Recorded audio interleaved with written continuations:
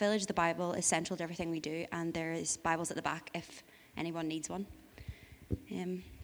Through him, then, let us continually offer up a sacrifice of praise to God, that is, the fruit of lips that acknowledge his name.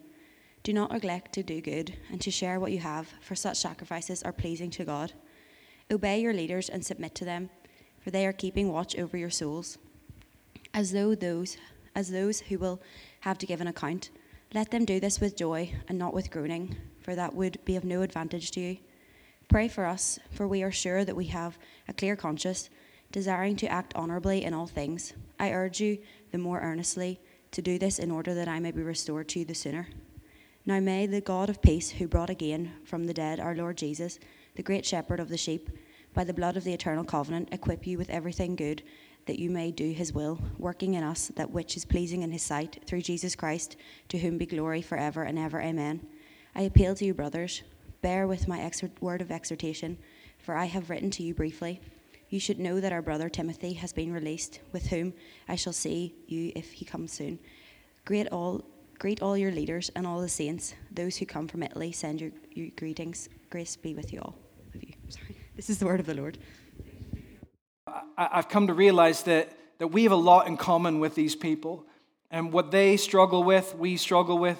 What they are being tempted with, and they're essentially what the author wrote to his brothers and sisters because he knew they desperately needed it. We need that as well. We are in desperate need of all of the encouragement in Hebrews, all of the hard admonishments in the book of Hebrews. We need it all because we, like them, can start our Christian journey really well, really excited, really convinced about who Jesus is, maybe even willing to go through a little bit of public reproach like they did because we're so convinced of who Jesus is. But we, like them, also become weary. We, like them, also become tired. We can be tempted to drift away, to become dull in our hearing.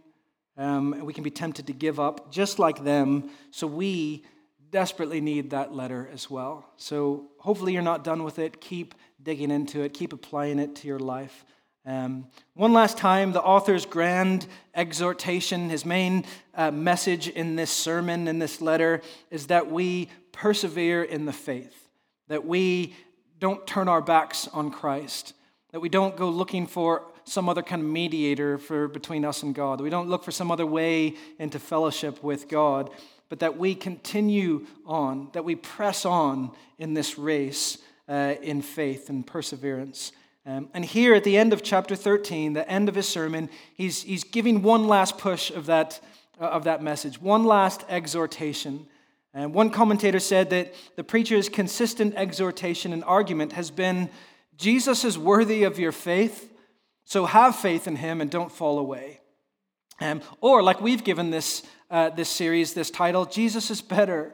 Jesus is infinitely better than anything or anyone else this universe can offer you. So why would you go searching for what you can only find in him somewhere else? He's so much better, so press on in your faith in him.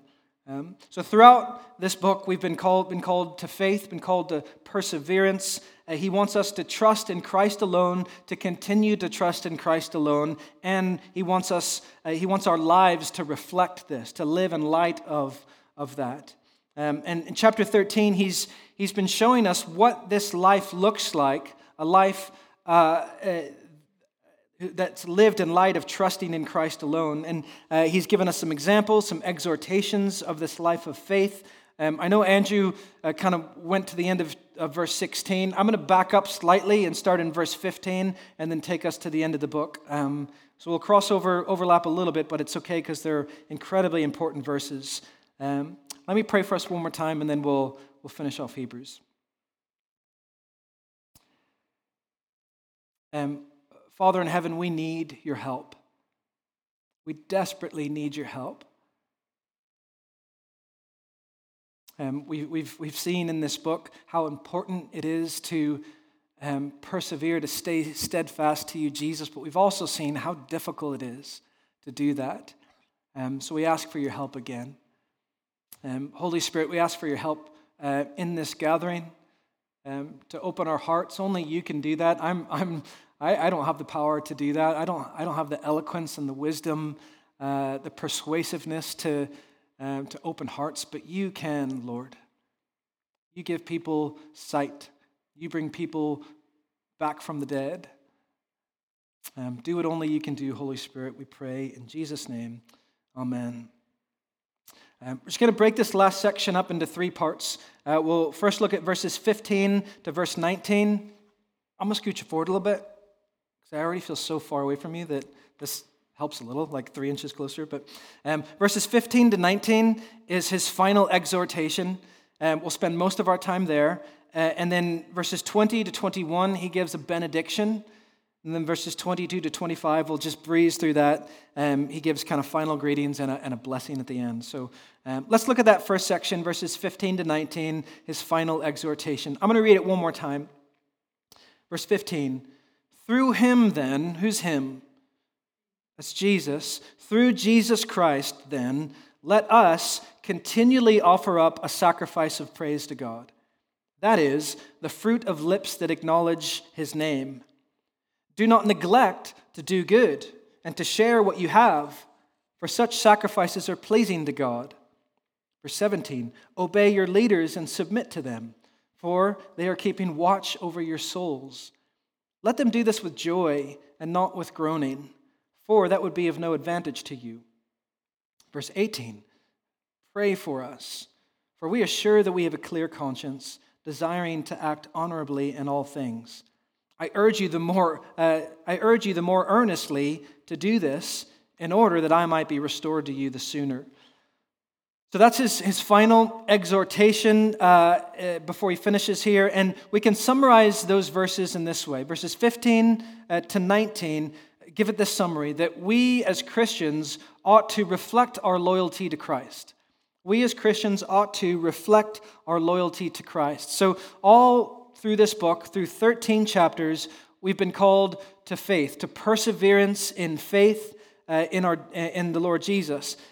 In other words, we're called to be loyal to Christ, to be faithful to him to the end, no matter what comes our way.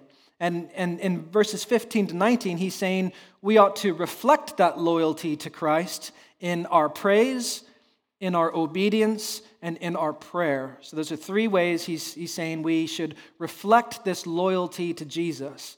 We reflect that in our praise, in our obedience, and in our prayer. So let's look at those 3 things for a moment in verses 15 to 19. Firstly, notice in verse 15, he calls us to continually offer up a sacrifice of praise to God. So he's calling us to worship God from our hearts through our lips and our lives. So verses 15 to 16, we can see he talks about 3 areas that he wants us to offer up this sacrifice of praise. Firstly, he wants us to offer up the sacrifice of praise in our worship. Offer up the sacrifice of praise in our worship. That's a strange phrase, isn't it? Sacrifice of praise. We don't really use that anymore, but they would have been familiar with it because it's used often in the Old Testament. The psalmists repeatedly call God's people to offer up a sacrifice of praise, offer up a sacrifice of thanksgiving. But here in the New Testament, in the New Covenant, this sacrifice of praise is very different from the sacrifice of praise and thanksgiving in the Old Covenant. And why? Well, he kind of hints at what he's getting at with the language he uses. He says we're to offer up a sacrifice of praise to God, and then he tells us what that is. He says it's the fruit of lips that acknowledge him. This is vastly different from the Old Covenant sacrifice of praise and thanksgiving, because in that old Levitical system, how did you offer up a thank offering? You did so with an animal sacrifice. You'd do it with you'd kill a bull as a thank offering, or you'd make some other sort of sacrifice according to the ritual code. But here he's saying that's not what God wants from you anymore. We're no longer talking about animal sacrifices, because remember the whole argument of the book of Hebrews is those things are obsolete. Those animal sacrifices are useless anymore. They're obsolete. And why are they obsolete? Well, he's told us it's because Christ has been offered up once and for all. that Jesus is the only sacrifice that there is. In fact, the Old Testament sacrifices, all those animal sacrifices, they were only helpful, they were only useful for a time because they were foreshadows of Christ's sacrifice on the cross. That's hard to say. They were only useful and helpful because they pointed towards Christ on the cross. But now that Christ has been offered up once and for all, we are to offer up a sacrifice which is the fruit of our lips. That's what he's after from us now. In other words, it's through our worship, it's through our praise of God which comes from a heart that has been changed by the once and for all sacrifice of Christ on the cross.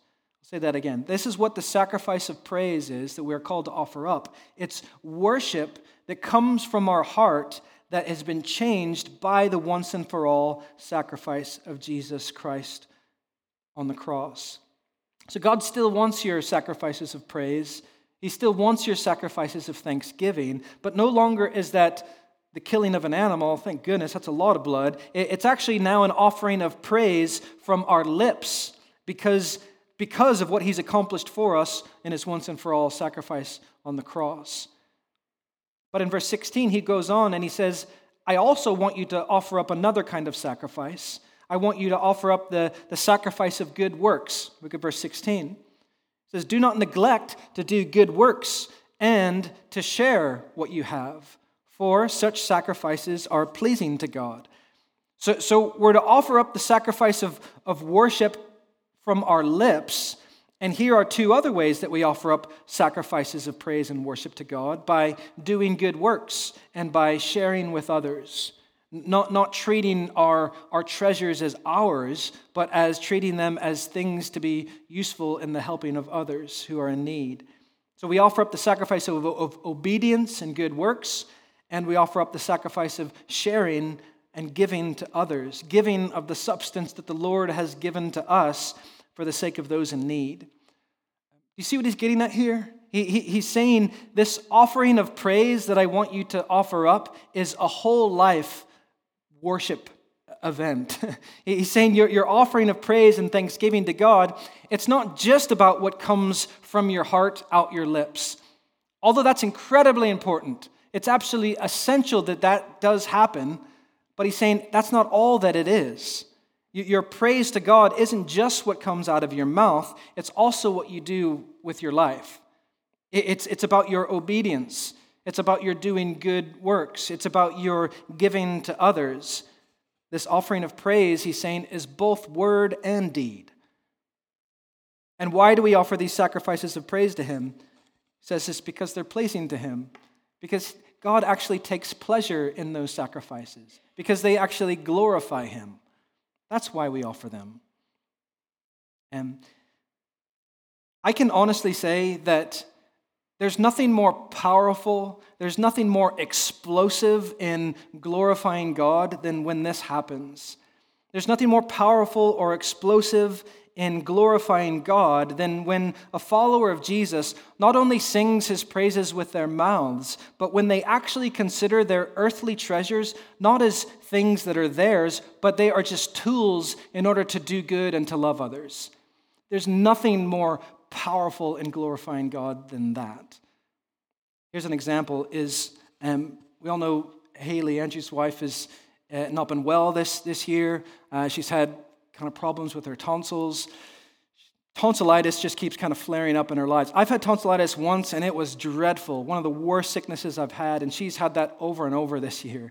It's been absolutely terrible for her, and she's done it amazingly. I've loved watching my sister depend on the Lord through that.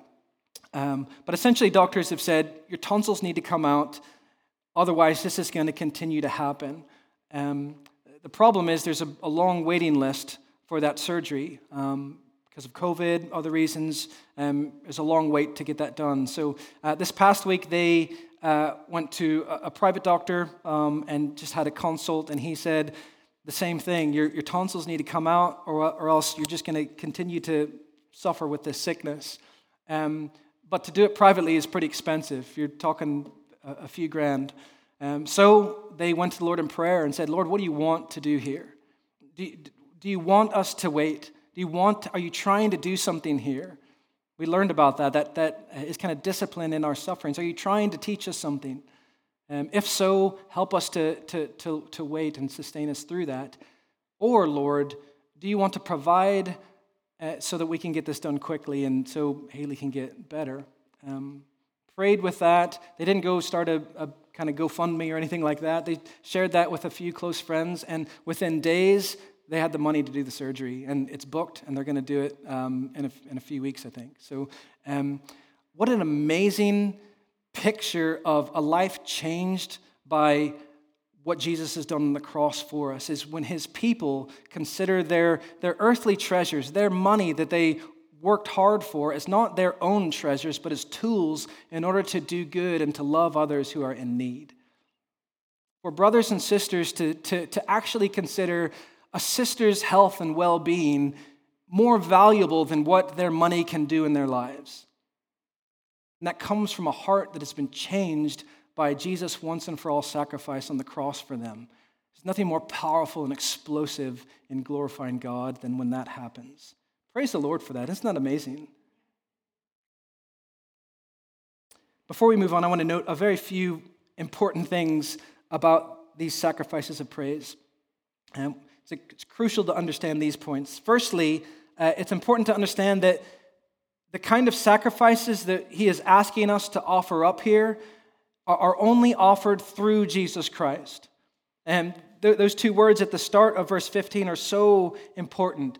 Through him, then, let us continually offer up these sacrifices of praise. So the only way we offer sacrifices as Christians anymore is through our Lord Jesus Christ. Worship is only through Jesus. He's saying acceptable worship, it's only acceptable because it's based on the once and for all sacrifice of Christ on the cross. So the sacrifices that we now make in the new covenant are in no way made in order to make us right with God. It's so important for you to understand that. These things that we say with our lips, the good works that we do, the giving our things away, none of those are made in order to make you right with God. They're only there to please him as a life of response to him. It's kind of the same. It really, even in the Old Testament, those sacrifices were only acceptable because they were foreshadows. They were pointing towards the one real sacrifice of Jesus. So whatever sacrifices he's calling us to make here now, it's not a sacrifice that makes us right with God. That only happens through the sacrifice of Jesus on the cross. That is the only way for you to be made right with God, is through his sacrifice. Therefore, he says, whatever he's calling us to do now, we must do it through Christ. It is accepted only through him and by him in that way. It's very important for you to understand that. Otherwise, you're going to give in to legalism. But notice he points out another way our sacrifices are quite different from the sacrifice of the Old Covenant. They're different because we offer them continually. Through Jesus, then, let us continually offer up a sacrifice of praise to God. This is vastly different from the Old Testament sacrifices because we continually offer them up as opposed to the occasional sacrifices in the Old Testament. So it might have only been once a year you would go down and offer up a sacrifice of a bull or whatever under the Levitical code. But he says, that's not the kind of sacrifice I want you to offer up. I want you to offer one up continually, all the time, not every now and again, kind of dipping in and out of worship. I want it to be every day, all day, continually offering up the sacrifice of praise. And again, this continual offering up of a praise from our heart is both in word and deed. Notice how these God-pleasing sacrifices actually parallel the two great commandments that Jesus talks about. So he's asked, what's the greatest commandment? And he says, basically the law is summed up as love God and love your neighbor. And that's exactly what the author of Hebrews is calling us to do. He's asking us to live our whole lives in worship to God and in love to the other. We are to worship God with our lips and our lives and our actions. This heart worship should flow and result It results in doing good and sharing with others. He's echoing beautifully what Paul expresses in Romans 12, verse 1, where Paul says, I appeal or I urge you, therefore, brothers, by the mercies of God, to present your bodies as a living sacrifice, holy and acceptable to God, which, he says, is your spiritual worship. This is how you worship, by offering yourselves up in that way. Basically, he's saying, I want you to give yourselves as a sacrifice, since Christ had given himself as a sacrifice that has actually brought you back from the dead. So Christ's sacrifice has brought you back into fellowship with him, and it's brought you back into fellowship with his people. He says, therefore, I want you to give yourselves back as a sacrifice, as a living sacrifice. And so he's calling us to a sacrifice of praise and a sacrifice of kind and loving actions towards one another. F.F. Bruce puts it this way. He says, Christianity is sacrificial through and through. It is founded on the one self-offering of Christ, and the offering of his people's praise and property, their services and their lives, is caught up in the perfection of his acceptable sacrifice and is then accepted by him. Church, through Jesus' once and for all sacrifice on the cross, you have been brought into fellowship with God again. And you have been brought into fellowship with the saints. You've been changed forever through his sacrifice. Therefore, the result of that should be continual offering up of worship and praise, both in word and deed. Look at verse 17. So we're still in this section where he's telling us what this life looks like that reflects our loyalty to Christ. And he starts by saying, well, it looks like a life that continually offers up praise both in word and deed. And then he says it's also a life of obedience. He says, I want you to offer up a sacrifice of praise, and then he says, I want you to obey your elders. I want you to obey your leaders. Verse 17, he says, obey your leaders and submit to them, for they are keeping watch over your souls as those who will have to give an account. Let them do this with joy and not with groaning, for that would be of no advantage to you. So he's calling us to show appropriate respect and submission to the spiritual leaders that God has given us. I know anytime we talk about like obedience and submission, it's like, oh, it kind of makes you squirm a little bit, but it's actually a good thing, he said. Actually, Paul tells us in Ephesians 4 that one of the gifts, that gifts are good, one of the gifts that Jesus gave to the church from the right hand of the Father is the officers of the church. He gave the church pastors and teachers who would lead in the congregation. He'd given the church elders who care and tend to the flock lovingly. He's given the church elders who have spiritual authority in the church. It's a gift, it's a good thing, but it's also a very weighty calling. It's a very deep responsibility. It's a heavy calling. Because he says that the Lord has given us elders who have the spiritual responsibility to answer to God on behalf of the congregation. So the reason for the obedience given here is that these leaders will one day have to give an account to the Lord. That's a pretty awesome and terrifying thought. That one day the elders of this church will stand face to face with Jesus and will have to be responsible and have to give an account for how they gave oversight for your soul. And the author is saying, I want you then, Christian brothers and sisters, to live in light of the fact that one day those men will have to give an account for you. So the motivation in this instance is that we remember what our elders will one day have to do. And these leaders are given this charge, we're told in this verse, to watch over your souls. So it's a good thing. It's not an arbitrary leadership. It's not self-serving. It's not for their benefit necessarily. It's for the church's benefit. The purpose is to encourage the church to be faithful, to persevere to the end. Encourage the church to live in light of the truth of the gospel, to encourage the church to walk with the Lord, to run the race to the end, to fix their eyes on Jesus. So the author says we ought to submit and obey so that the task of them giving an account is a joy and not a grief. And he gives the extra reasoning for obedience at the end of verse 17. He says, he says, your obedience and your submission to godly leaders. So he's not talking about, he doesn't want you to obey and submit to bad leaders, okay? If there's bad leaders in the church, then find new leaders.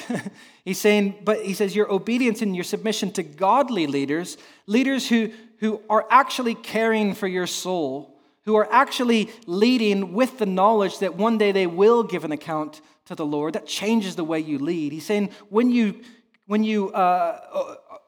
obey and submit to them, it's actually advantageous for you. It's actually helpful for you. You should actually want to receive good, godly, God-fearing care for your souls. You should want that. It's not always easy to obey and to submit, but he says it's so good.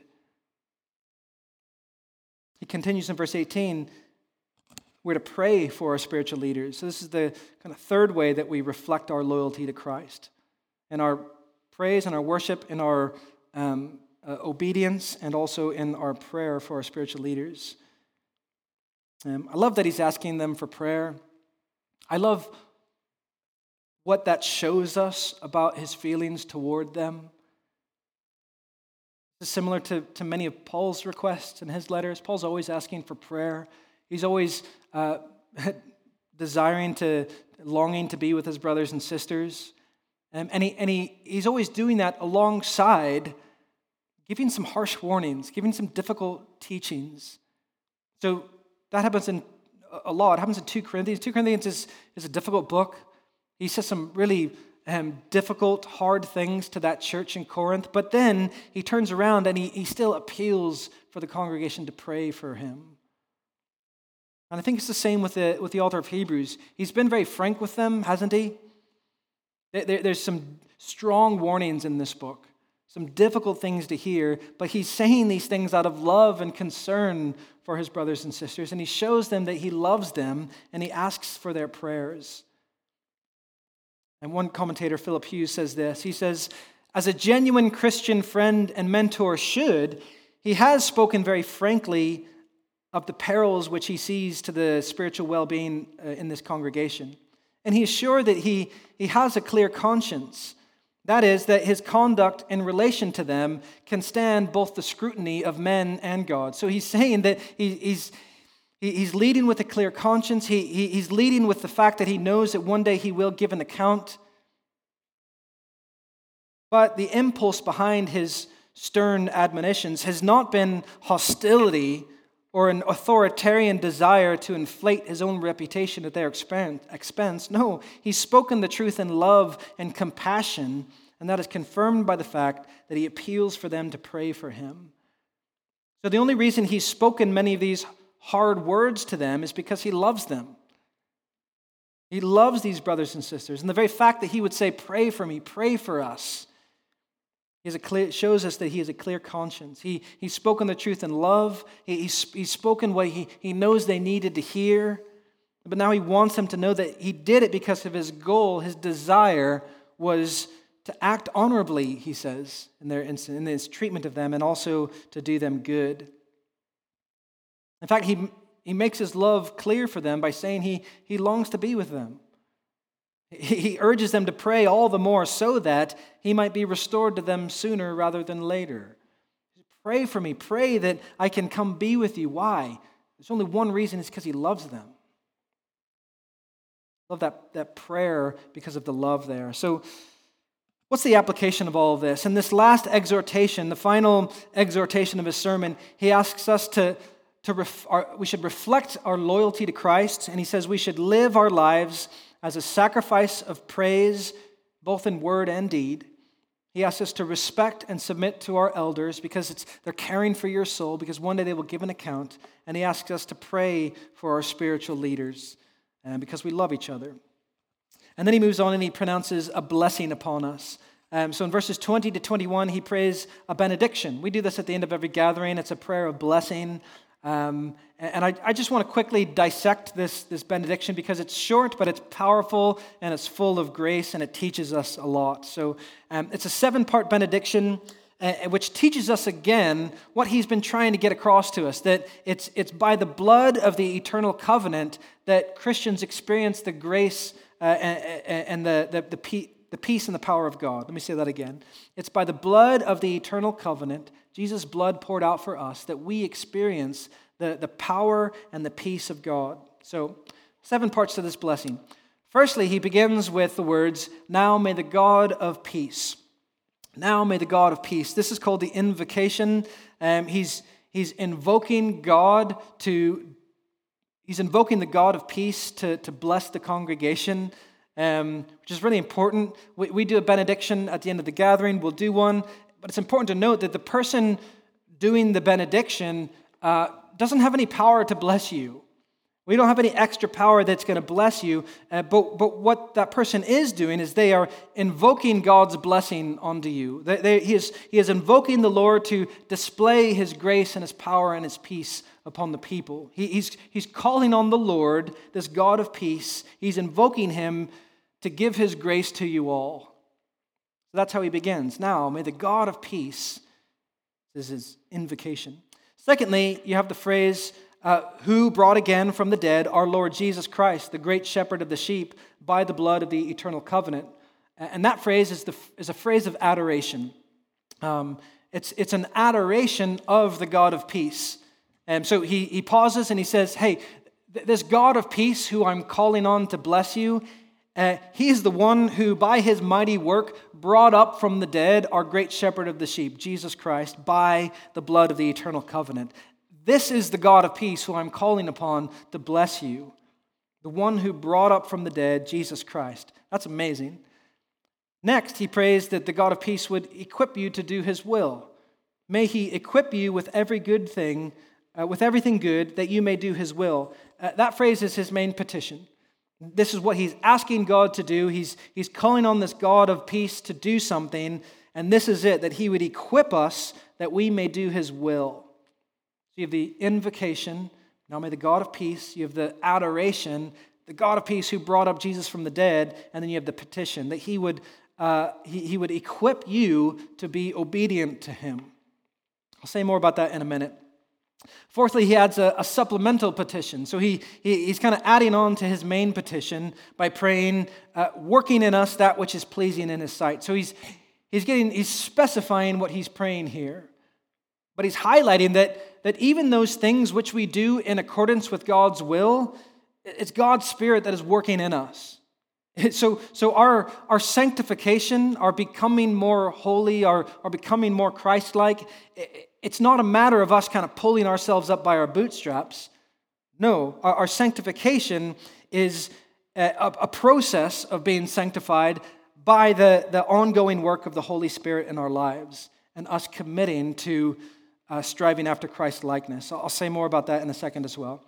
Fifthly, he says, through Jesus Christ. That's incredibly important. This is the basis of his whole prayer, that the God of peace would equip you through Jesus Christ.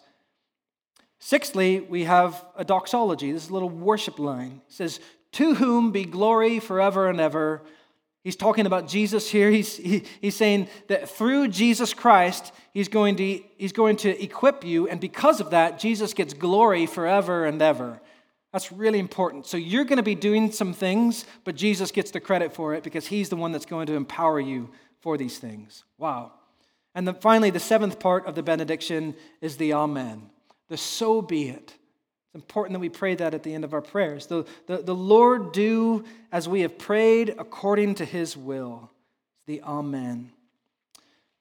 7 parts to a little blessing, but it's packed full of grace and power. We could do an entire series on that one prayer. But notice how he describes the Lord. He says he's the God of peace. I think he's talking about the peace of the gospel here. Because what does the gospel do? It reconciles us to God. The peace of the gospel turns sinners and enemies of God into his family and into his friends. He's speaking directly about the blood of the eternal covenant, Christ's blood poured out for us, that is what forms the bond of peace between us and the Lord Jesus Christ, as he died for our sins and we trusted in him. Go read Ephesians, it's all about that. He's the God of peace. It's incredible. He reminds us then in the same sentence of the very basis of the resurrection.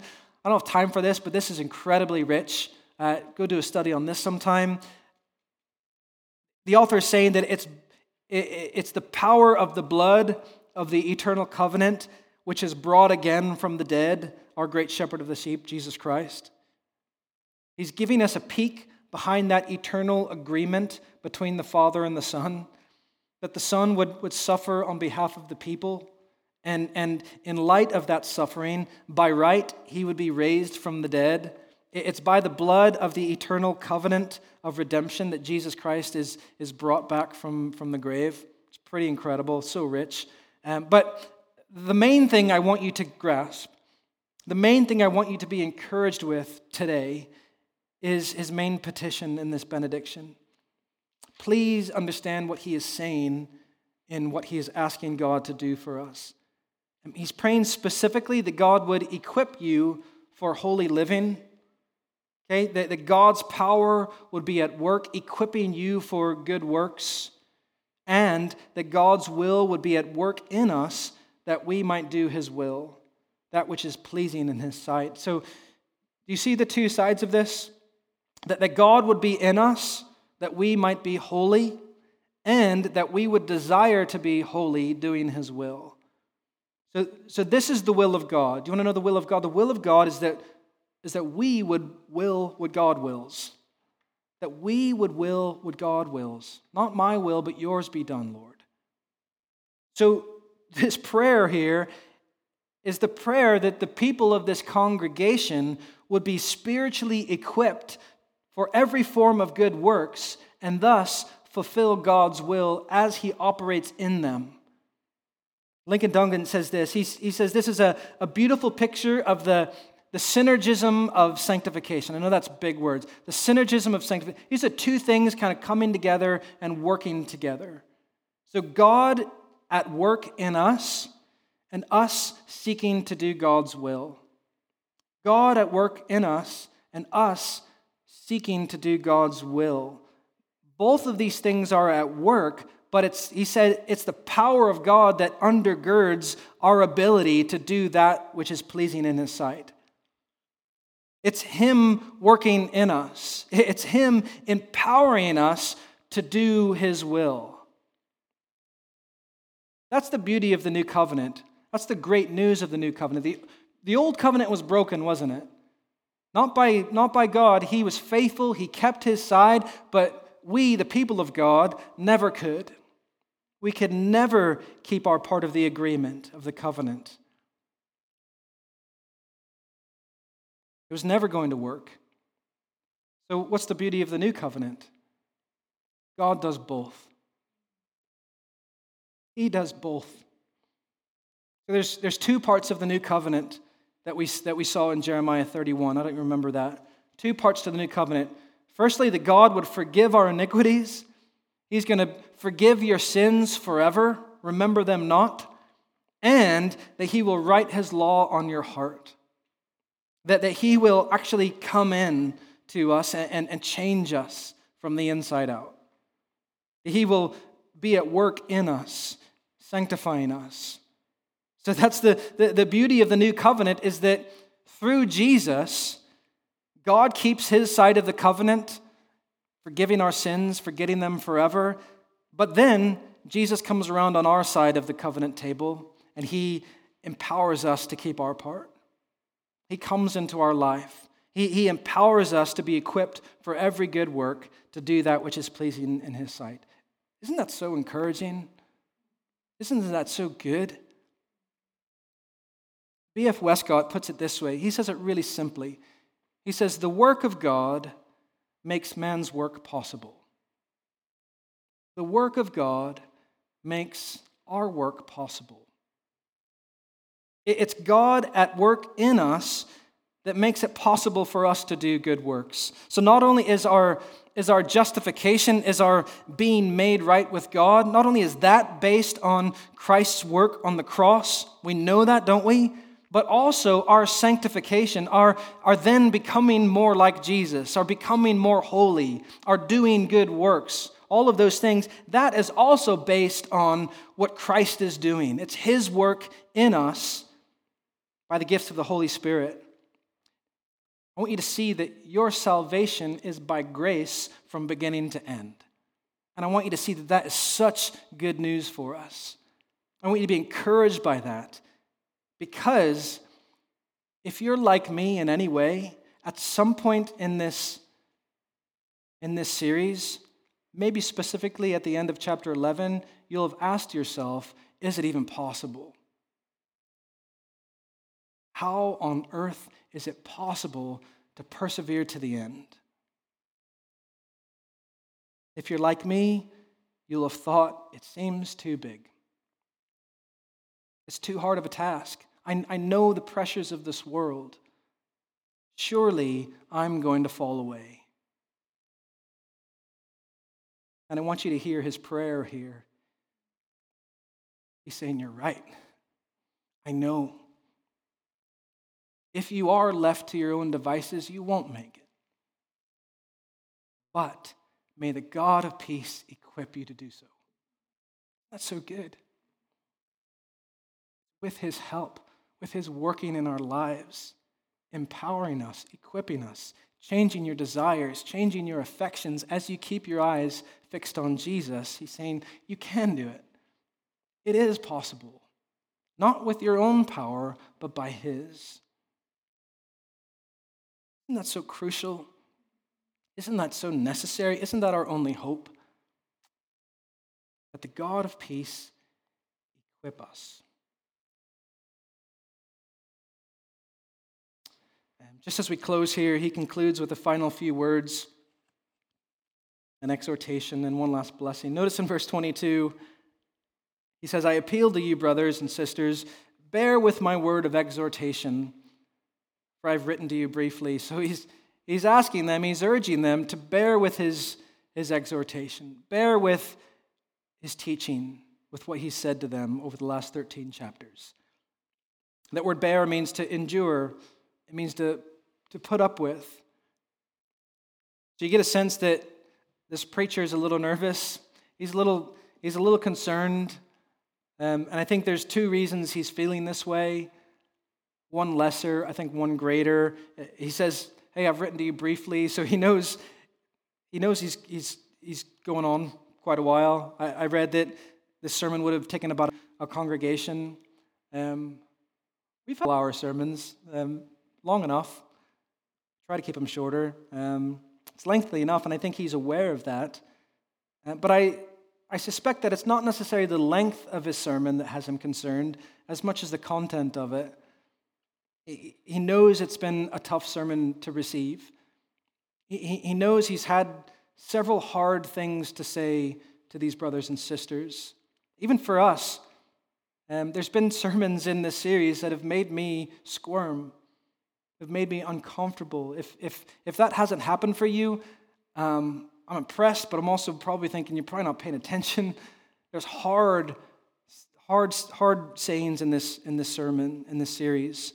They're difficult to take, hard admonishments. So the author is basically saying, bear with my teaching. Even though it may be painful, hang in there. Receive it. And that's true. Not all faithful preaching is easy to receive. There's going to be more sermons in our future that you might not love.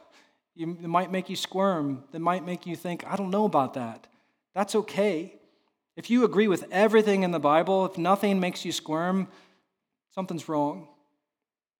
Paul says in 2 Corinthians 3, all scripture is inspired by God and profitable for teaching and correction, for reproof, for training in righteousness. We need to be corrected. We need to be put on the right path, and that's what this does. And he says it's all of those things. Why? He says, so that the man of God may be equipped for every good work. See how it's coming together again? That's how he's going to equip you, is through that teaching. So we need it all. Even the hard parts, it's how we are equipped for every good work. Although good preaching isn't always easy to bear, it's always good for us. So we encourage you to take that kind of one line on as well. It's worth bearing with his word of exhortation. And then lastly, the last thing he says as he pronounces this one last blessing on them, he says, grace be with you. Grace be with you. It's easy to brush over that. He said some stuff about Timothy. This is maybe just a way to say goodbye. That's a big last sentence to end on. He says that purposefully. That word grace sums up all of the blessings of the New Testament, sums up the whole better covenant, which Jesus is the only mediator. So receive that as well. Brothers and sisters, if you have questions, if you have doubts, if you're wondering, like I have, how on earth is this even possible? How on earth will I persevere to the end? Grace be with you. When you fall, which you will, we all do, know that there's no longer any condemnation for those who are in Christ. No more shame. There's no more guilt. When you fall, when you stumble, brother or sister, get back up. Why? Grace be with you. When you begin to drift away, may you receive the encouragement from brothers and sisters and turn back again. Grace be with you. When you become dull of hearing, may you awaken up and start to pay closer attention again. It's possible. Why? Grace be with you. By grace you have been saved, but know that grace doesn't stop there. May grace be with you every step of your journey. It's a powerful way to end. It's been a blessing to study Hebrews together. May the Lord bless us. May the Lord bless you, us together as we attempt to walk in faith together to the end, persevering to the end in the truth of his work and his word. So let's pray. Let's stand and pray.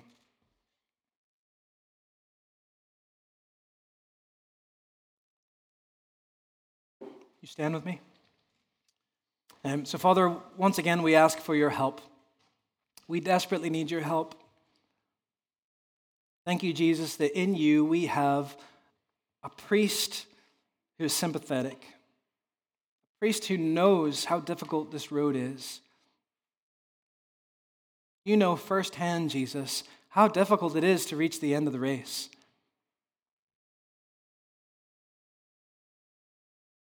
I thank you, Lord, that that's not where you stop. You don't just say, yeah, I know it's hard, but good luck. No, you equip us to do everything. You empower your people. You never leave us or forsake us. You're with us every step of the way. Help us to keep our eyes fixed on Jesus. Please, Lord, we ask for your help. We want you to be glorified, Jesus, with our offerings of praise, with our words, with our deeds. We want to glorify you, Jesus, in our good submission to those who you have placed over the care of our souls. And Lord, help us to glorify you with our prayer. Help us, Lord. Equip us, Lord. We ask in Jesus' name, we pray. Amen.